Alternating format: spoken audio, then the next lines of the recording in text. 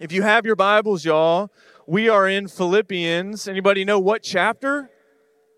Chapter 4, yes. Everybody go to Philippians chapter 4.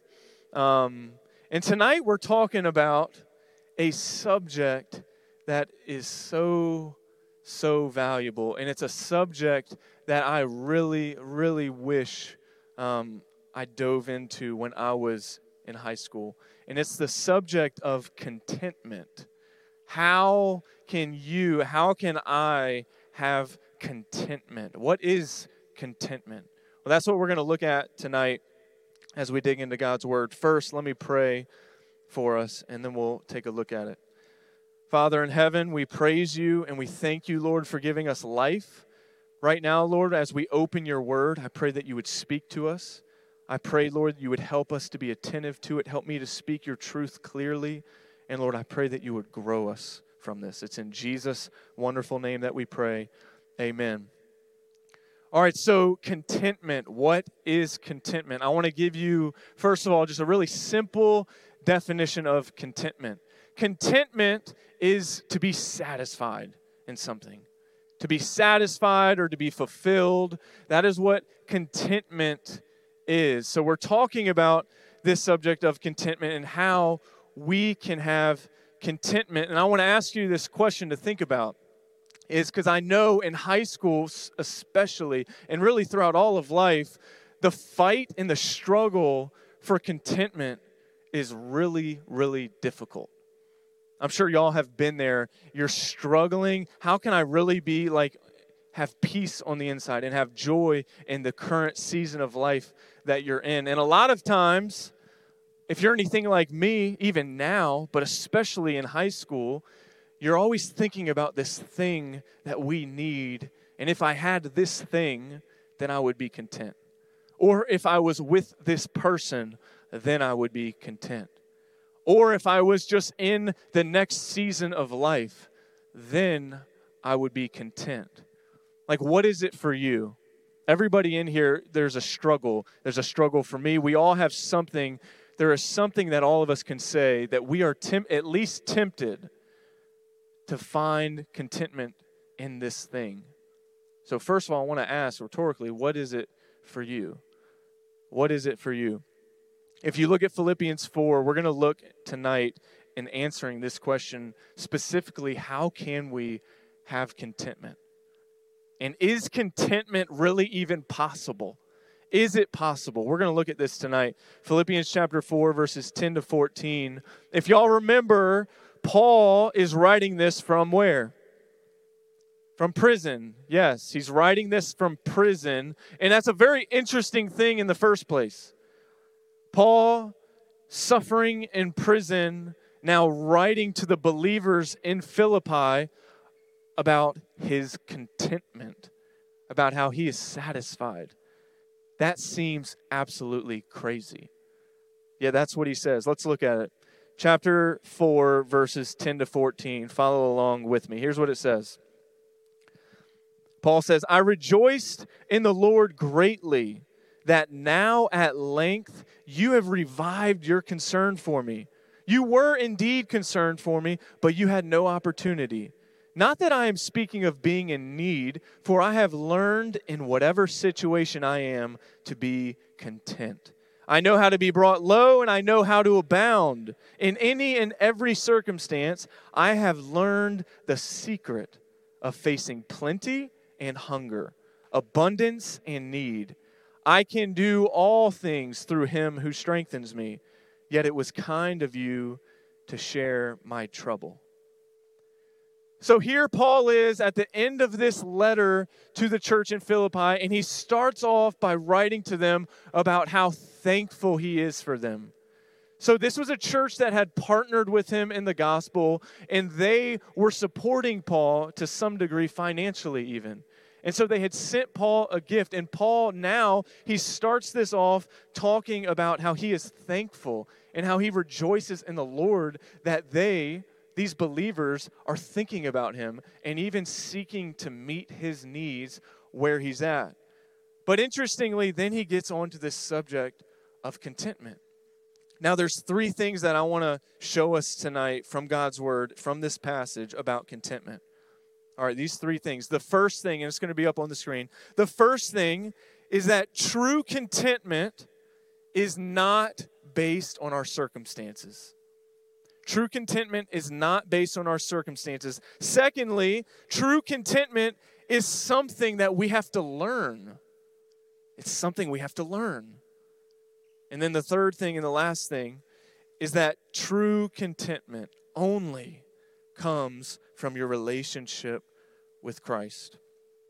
All right, I want to look at the first one. True contentment is not based on our circumstances. Look what Paul says. He says, I rejoice in the Lord greatly, this is verse 10, that now at length you've revived your concern for me. Right? He's thankful that they're thinking about him and trying to meet his needs financially. But then he says this, you were indeed concerned for me, but you had no opportunity. Verse 11, not that I am speaking of being in need, for I have learned in whatever situation, I want you to circle that, whatever situation. This is a man who's writing from prison. This is a man whom the Bible says many times that he was beaten for his faith. He was given the 40-1 lashings for his faith many times. He was a man who, you could describe Paul as this guy. When Paul went to a new city, oftentimes he would not be the man who asked, hey, how's your hotels here? But rather he would probably ask, how's the prison here? Because he knew in advance when he's going and he's sharing the gospel that there was so much suffering and so much persecution that accompanied that.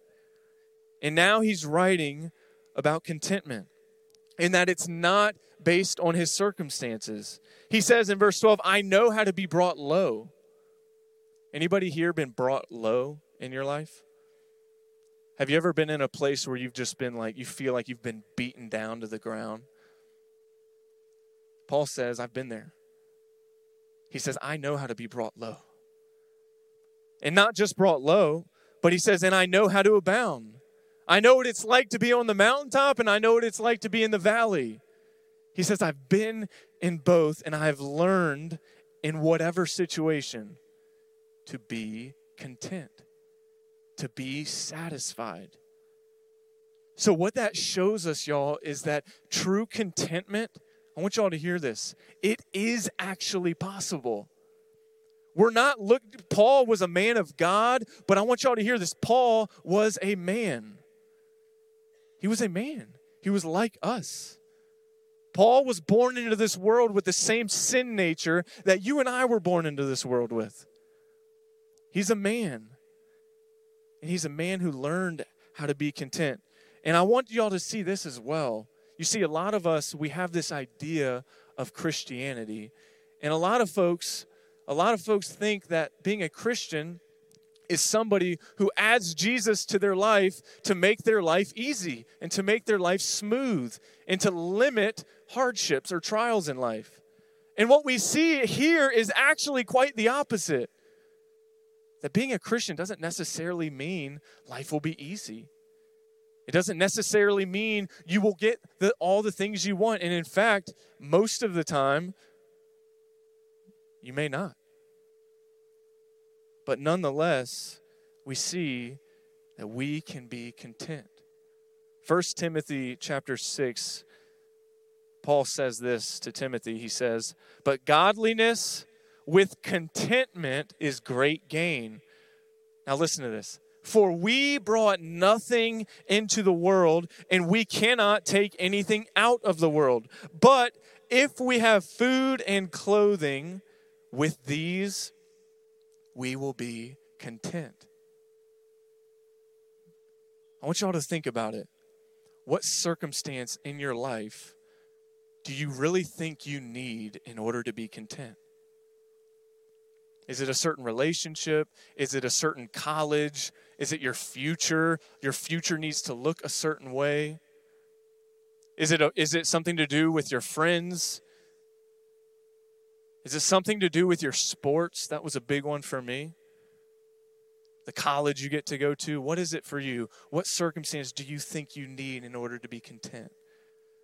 You see, Paul right here is helping us see that that is actually a lie. It is a lie from Satan to us, telling us and whispering in our ears that you need this certain circumstance or this certain person or this certain thing in your life in order to really be satisfied. And I know in the high school, in 9th grade to 12th grade especially, those temptations and those things we think we need, it seems like it is everywhere. I want you to think about it. What is it for you? We see that true contentment is possible, but true contentment is not based on our circumstances. Here's the second thing we see. We see that true contentment is something that we have to learn.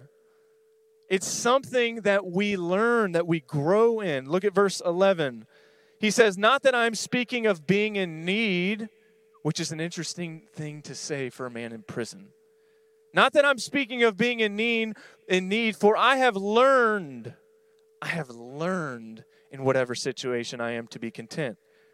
And then he says, in any and every circumstance, I have learned the secret of facing plenty and hunger. Contentment, it is possible, but it is something that we have to learn. Man, this is something that I really wish I could sit here and say that I figured it out, y'all. I've learned to be content in everything, and I never slip up. But it would be such a lie. I can't tell you how often, almost every day, it is a fight against the flesh and against the spirit to remain content in Christ. But our flesh, our sinful flesh is constantly in me, drawing my attention away from Christ into different things or to different circumstances. I know when I was in high school, 10th grade, 11th grade, and 12th grade, I remember I was so discontent as a junior. And in my first part of my senior year, I was so discontent that I didn't have a girlfriend. Like, that was the thing for me. I had bought in the lie that I need to be in a relationship in order to be satisfied. Now, what I was really doing in that moment was I was looking at my Lord and Savior, the one who died on the cross to pay the price for my sins, the one who rose from the dead 3 days later, the one who promised me, he says, Blake, I will never leave you nor forsake you. In those days, here's what I was really doing. I was saying, I am not fully satisfied in you. I think I need something else. I think I need more to have true contentment. And that was a lie, I believed. In high school, y'all, for me, I was discontent a lot of times with how my sports were going. I had the dream to play Division I sports. I wanted to play on a team in college, and I just knew that in order to do that, it has to go really well in high school, and it was up and down. And I found myself in a lot of discontent in that moment. Same thing in college. I remember being so discontent with football, the road of up and down. But I want y'all to see something. You see, a lot of times we believe that God's purpose for us, that God, because he loves us, wants to give us those things that we really want in order that we can be content. Now, I want to warn you in advance. First of all, tell you the truth. We have a loving Father. Jesus is described as our faithful shepherd. But I want to warn you of the truth that our loving God who died on the cross for you, he is more concerned about you being content in himself than giving you all those things that you think you want. Why? Because he loves you.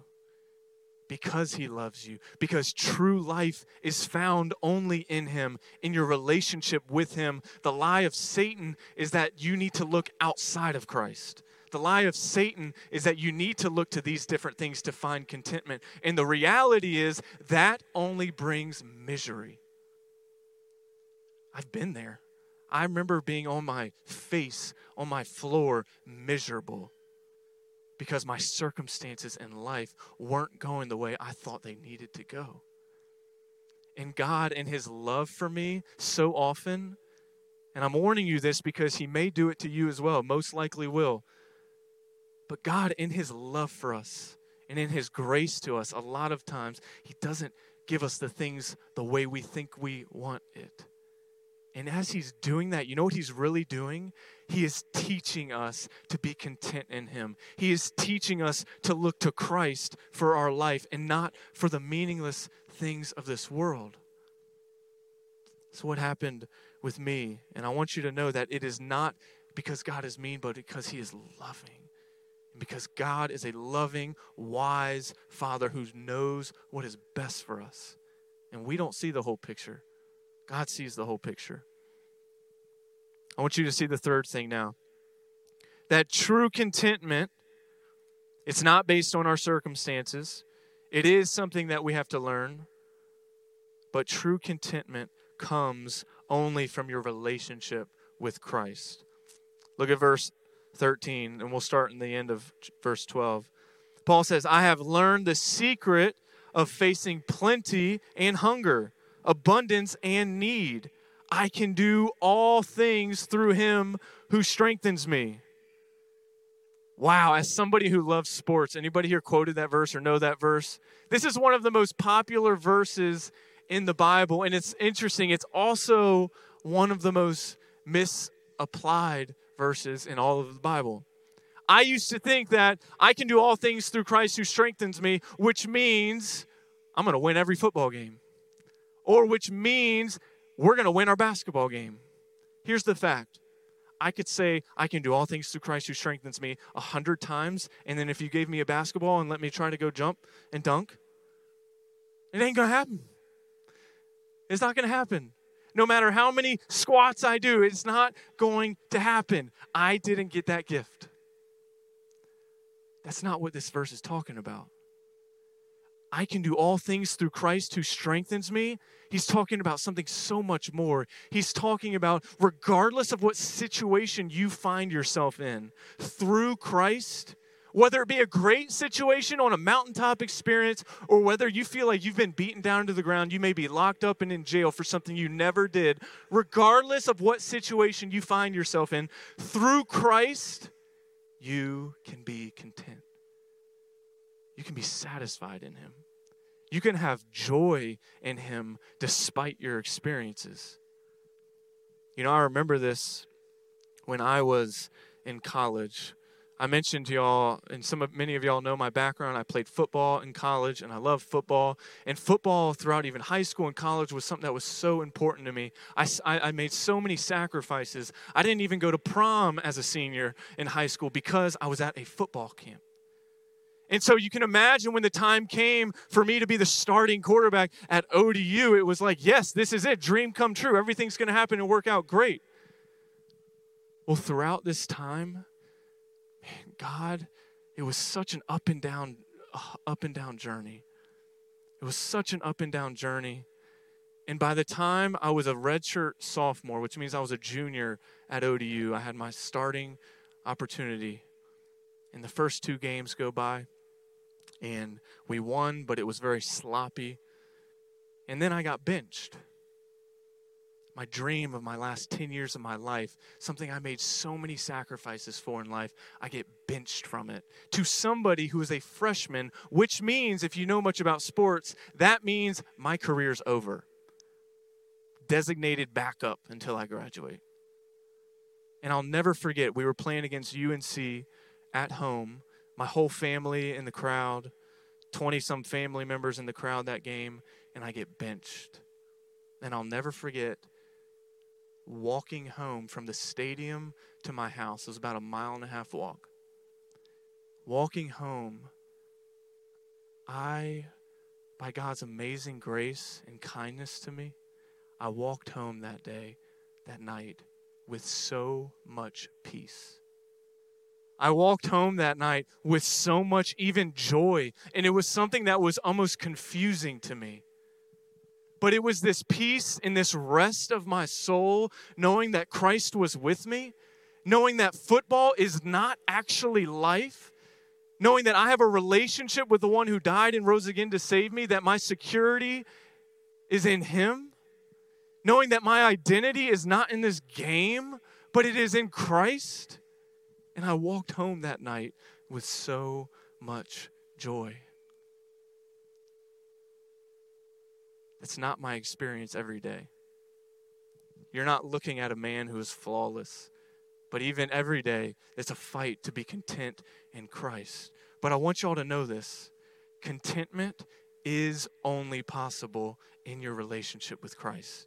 It is only possible when Christ is truly the center of your life, meaning he's not an addition to your life. I always think of it as a pie chart, right? We think about a pie chart. A lot of times we view Jesus and our relationship with Jesus as one of the slivers in our pie.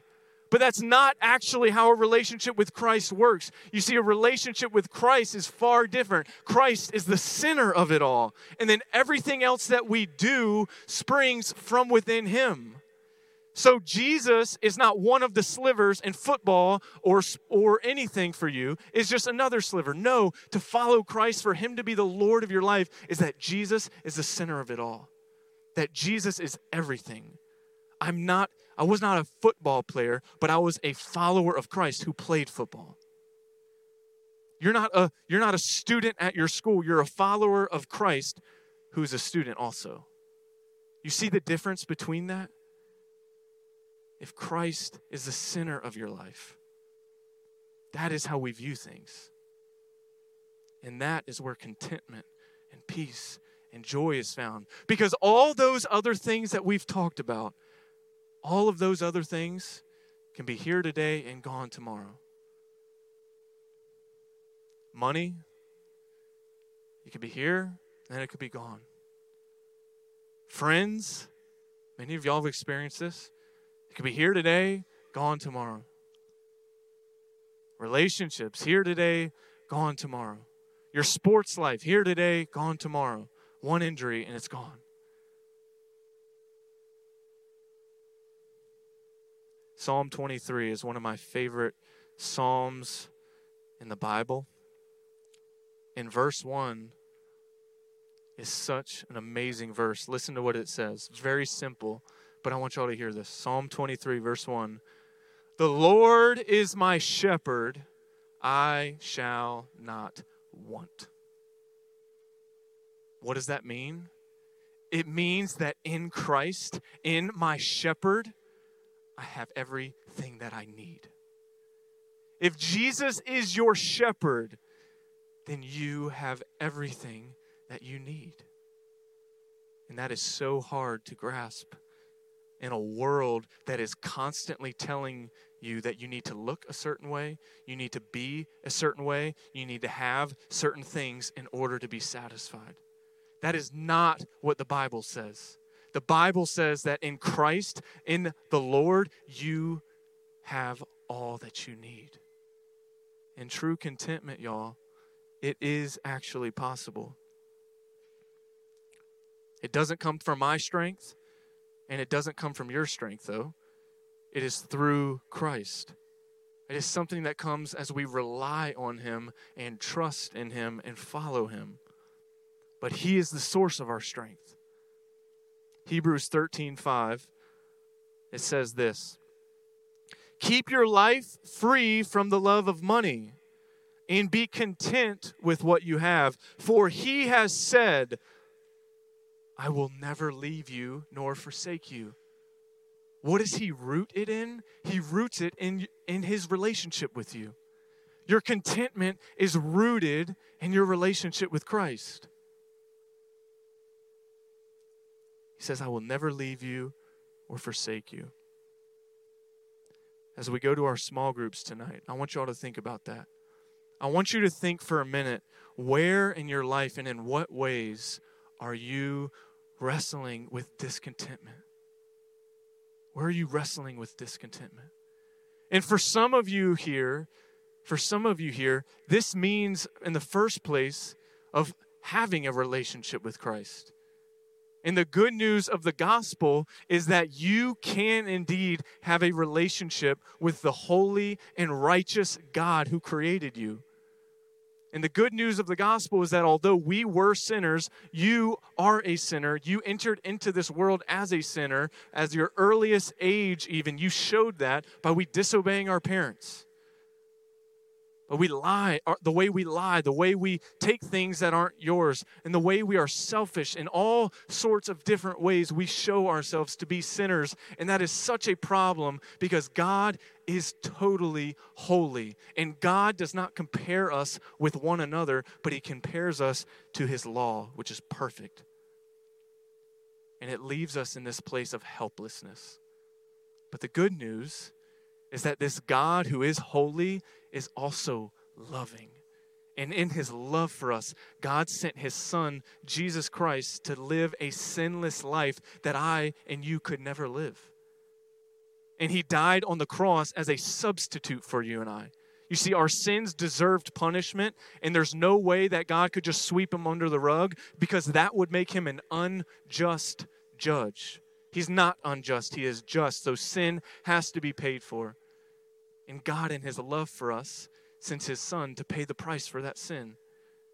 And Jesus died on the cross, he was buried, and he rose from the dead 3 days later so that anyone here who would repent of your sins, that means turn away from your sins, and place your trust in him, that you can have eternal life with him. The amazing truth of the gospel is that for all who repent of their sins and place their trust in him, is that you then become a child of God. And you get to enjoy a relationship with him and also with the body of Christ. So if that is you tonight, if you want to follow Christ as your Lord and Savior, your leaders would love to talk to you about that. I would love to talk to you about that. I'm always standing over in Lobby C after we're done to speak to anybody who would want to talk about that. I'm going to pray for us, y'all. And then we're going to go to our small groups. Father, we thank you for tonight. Lord, we thank you so much for the gift that we have just to be in a relationship with you. Lord, I pray that you would bless our time in small groups, Lord. And I pray that you would teach us and show us and help us, Lord, by the power of the Holy Spirit to walk in contentment with our relationship with you. And Lord, that only comes from Christ being at the center of everything we are and everything we desire. Lord, please help us. Please cut off all of the things, Lord, that are in our hearts and minds that are in a wrong spot, that are in a place that Christ deserves to be. Help us to follow you, Jesus, as Lord and Savior. You are worthy of it, and you are deserving of it. We love you and we praise you. It's in Jesus' name we pray. Amen.